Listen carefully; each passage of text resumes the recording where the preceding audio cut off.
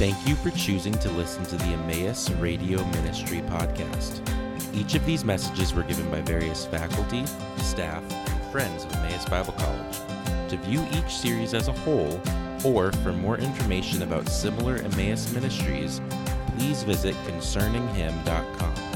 That's Concerninghim.com. In our series on the life of the Apostle Paul, we've seen on his second missionary journey, Paul and his crew come across the Aegean and into Macedonia for the first time. We saw the ministry at Philippi and then at Thessalonica and Berea.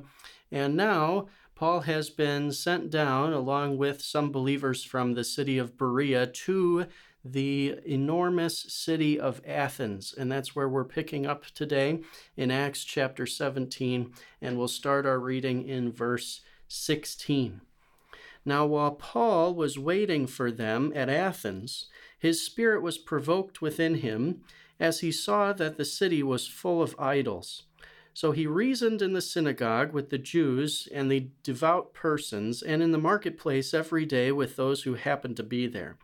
Some of the Epicurean and Stoic philosophers also conversed with him. And some said, "What does this babbler wish to say?" Others said, "He seems to be a preacher of foreign divinities, because he was preaching Jesus and the resurrection." And they took him and brought him to the Areopagus, saying, "May we know what this new teaching is that you are presenting? For you bring some strange things to our ears. We wish to know, therefore, what these things mean." Now all the Athenians and the foreigners who lived there would spend their time in nothing except telling or hearing something new. And we'll stop our reading there momentarily and open our time with a word of prayer.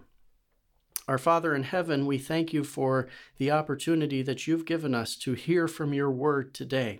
And we ask, as we look into the life of the Apostle Paul and his ministry at the city of Athens, that you, by your Spirit, would give insight into the words which we are hearing from your word, and would give help as we seek to understand how this applies to our lives today.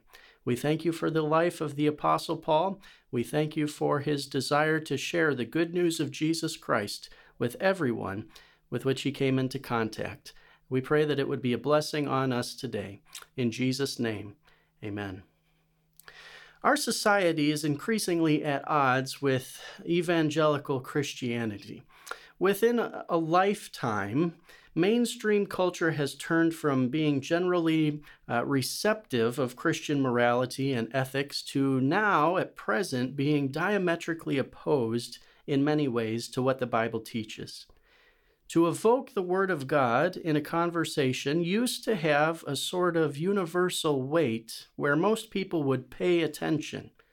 This is sometimes referred to as the Judeo-Christian worldview, under which much of our society operated for the majority of the 20th century.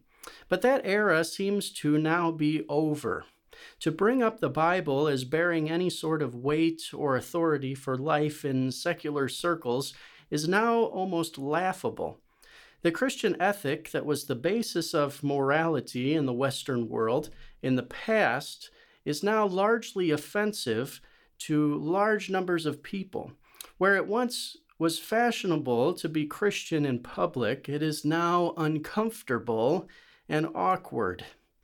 These realities were highlighted in this past year during a town hall debate that I witnessed, which was devoted to LGBTQ issues. And one, at the time, presidential candidate, for example, when asked if religious institutions like colleges and churches should lose their tax-exempt status if they opposed same-sex marriage, instantly answered yes, and went on to say there should be no reward, benefit, or tax break for anyone or any institution who denies the full human rights and full civil rights of every person. Now, I think this demonstrates the distance our society has come from biblical morality, which sees God's desire for human sexuality to occur between a man and a woman in a covenantal marriage relationship for life. Another example from my own life, my wife and I have some very young children, and sometimes we will go to our public library for a library reading time. And at one such library reading time, they brought out a book that we had not seen before that was about a prince and a knight together having a loving relationship with one another.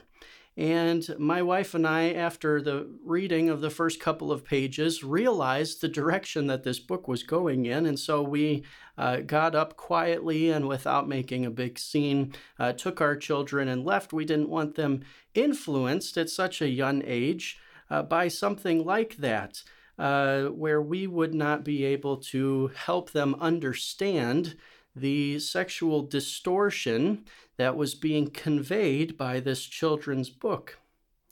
When the Bible and biblical truth no longer have the authority that they once did, how can we tell an unbelieving world about God's judgment for sin and love through the Lord Jesus?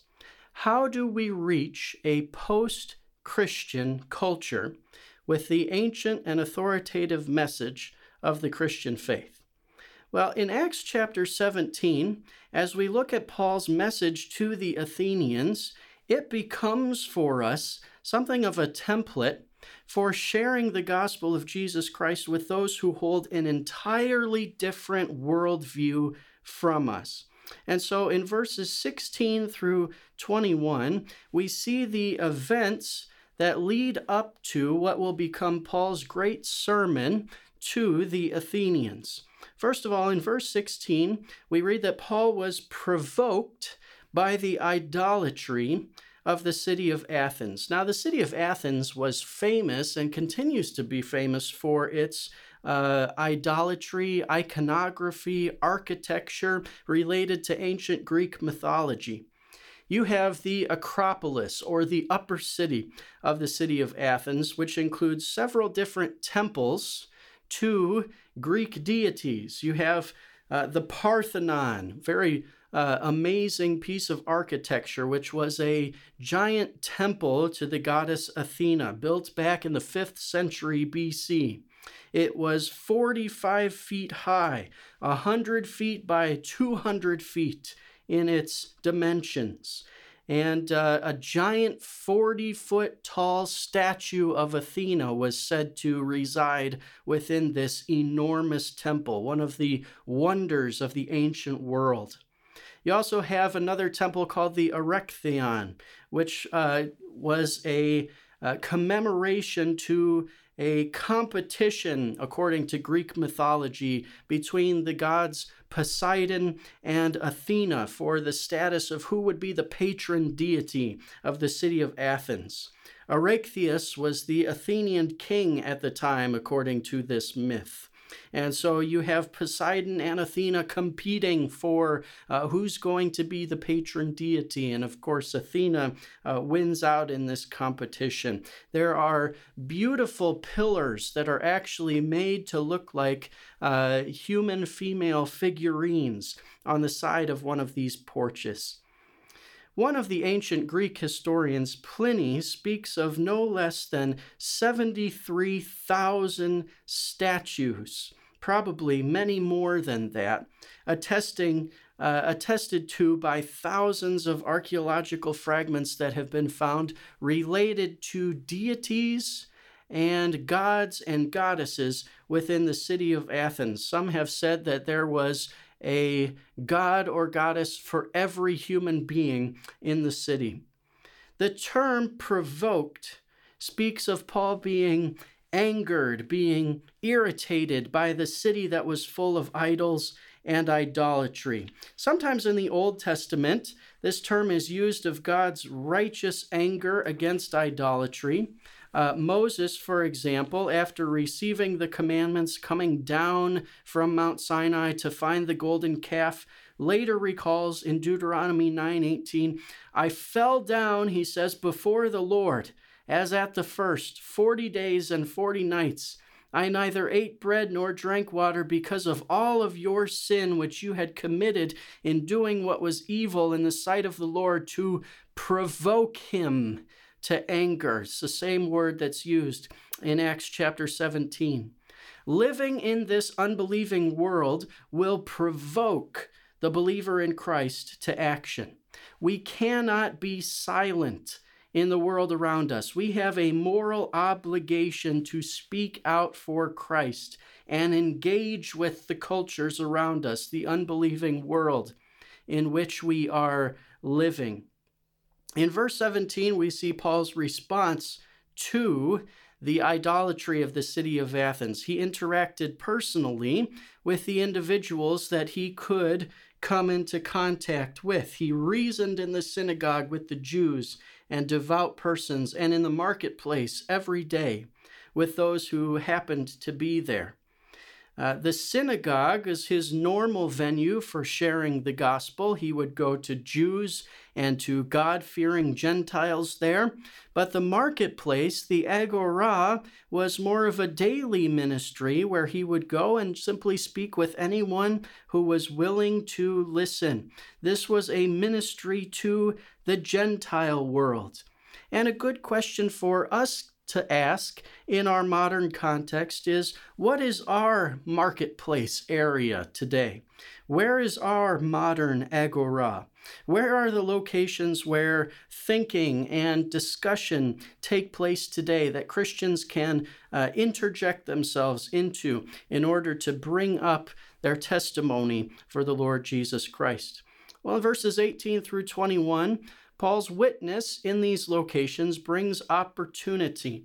We hear that there are Epicurean and Stoic philosophers. Now, the Epicureans go back to an Athenian scholar and philosopher by the name of Epicurus, who lived in the 4th, 3rd centuries BC. His teaching, his philosophy was sometimes referred to as the school of the garden. Epicureans believed, according to one commentator, in the existence of many gods, but argued in deistic fashion that the gods took no interest in the events of everyday life. Bible teacher Darrell Box identifies the Epicureans as agnostic secularists. The Epicureans did not believe in an afterlife, but that both body and soul were part of the material world, and so life fully and finally ceases at death. Now, the Stoics were somewhat different. The Stoics followed the teaching of Zeno, also a 4th and 3rd century BC philosopher. Their name came from the Stoa, where he would teach, and so Zeno's school was called the School of the Stoa. They were pantheists who argued for the unity of humanity and kinship with the divine. The Stoics emphasized fate, while at the same time assigning freedom to humans for their own actions. Now, Paul was born in Tarsus in southern Anatolia, as we've seen, which was a center for Stoic philosophy, and so he was likely conversed in some of these philosophical forms. These Epicurean and Stoic philosophers say of Paul, well, some say that he is a babbler. And this Greek uses the image of a sparrow walking around and plucking up seeds. They seem to be calling Paul a scavenger of ideas and philosophies, trying to make something new while sounding absurd, ridiculous. Others attribute that he's a preacher of strange deities, since he's talking about Jesus and the resurrection. They're probably personifying the resurrection. Anastasis could have been their thinking of resurrection as a bodily form or feature, kind of like winged Nike or Nike as victory personified. Now, as we continue on, we will see how Paul addresses both the Epicurean and Stoic philosophers with the gospel of Jesus Christ. Thank you for listening to the Emmaus Radio Ministry podcast. This ministry is possible because of the generous contributions from our partners around the world.